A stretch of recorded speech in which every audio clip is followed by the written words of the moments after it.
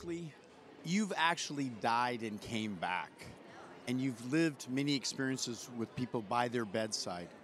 Tell me, what wisdom have you gained from this understanding? Well, the most important, Nick, is to realize this, that we all come to a place in our life that we will stop breathing. And without looking at that from with an open heart and an open mind, we shut off so much living.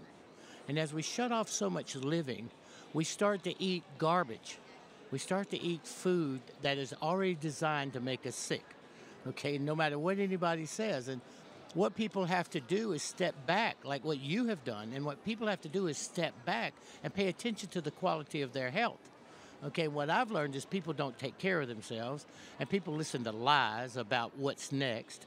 And I've been dead so many times, Nick, it's like a comedy routine. So, and I get up from the dead, struck by lightning, dead for 28 minutes, open heart surgery, brain surgery, open heart surgery, and been declared clinically dead twice, and had 3 near-death experiences. Wow. And I've been a hospice volunteer for 43 years, and I have 34,000 hours at the bedside. So there's nothing about that I don't know. And the most important thing for everybody to remember is nobody dies. Wow. And forever is going to be a whole hell of a lot longer than you thought, if you're going to be you forever. But the most important point is what you are doing. Everybody used to think we were physical beings. Then when they invented penicillin, we became chemical beings. And now because of quantum and theoretical dynamics, we know we are electrical beings. And so here you formulate products that are working in every pathway. And I know soon you'll look at the CBD or the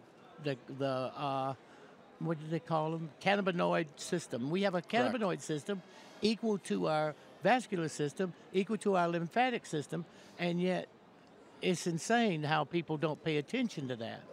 But what I'm so proud of is, and what I've learned the most is, when a doctor goes to become preventative, Yes. and he starts at the blood level, which is the carrier, that's the doctor you pay attention to. And that's why I've watched you and paid attention to you and appreciated you for a lot of years.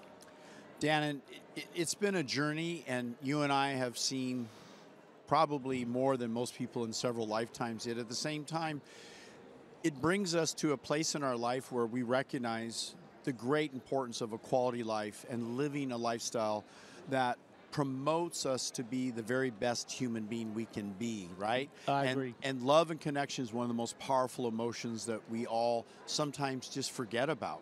And love is so important, isn't it, in our life? Love is everything.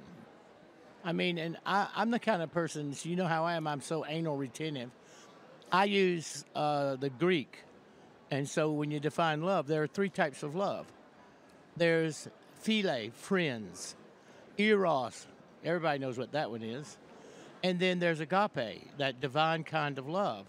So my relationships are philia and friendship. My wife is eros and philia and agape. Yes. And then there is that nature of being able to look at a product, it's on the shelf, take the top off, take it and say your prayer, and think of why Nick did this, and watch it help purify your blood. Because there's another thing.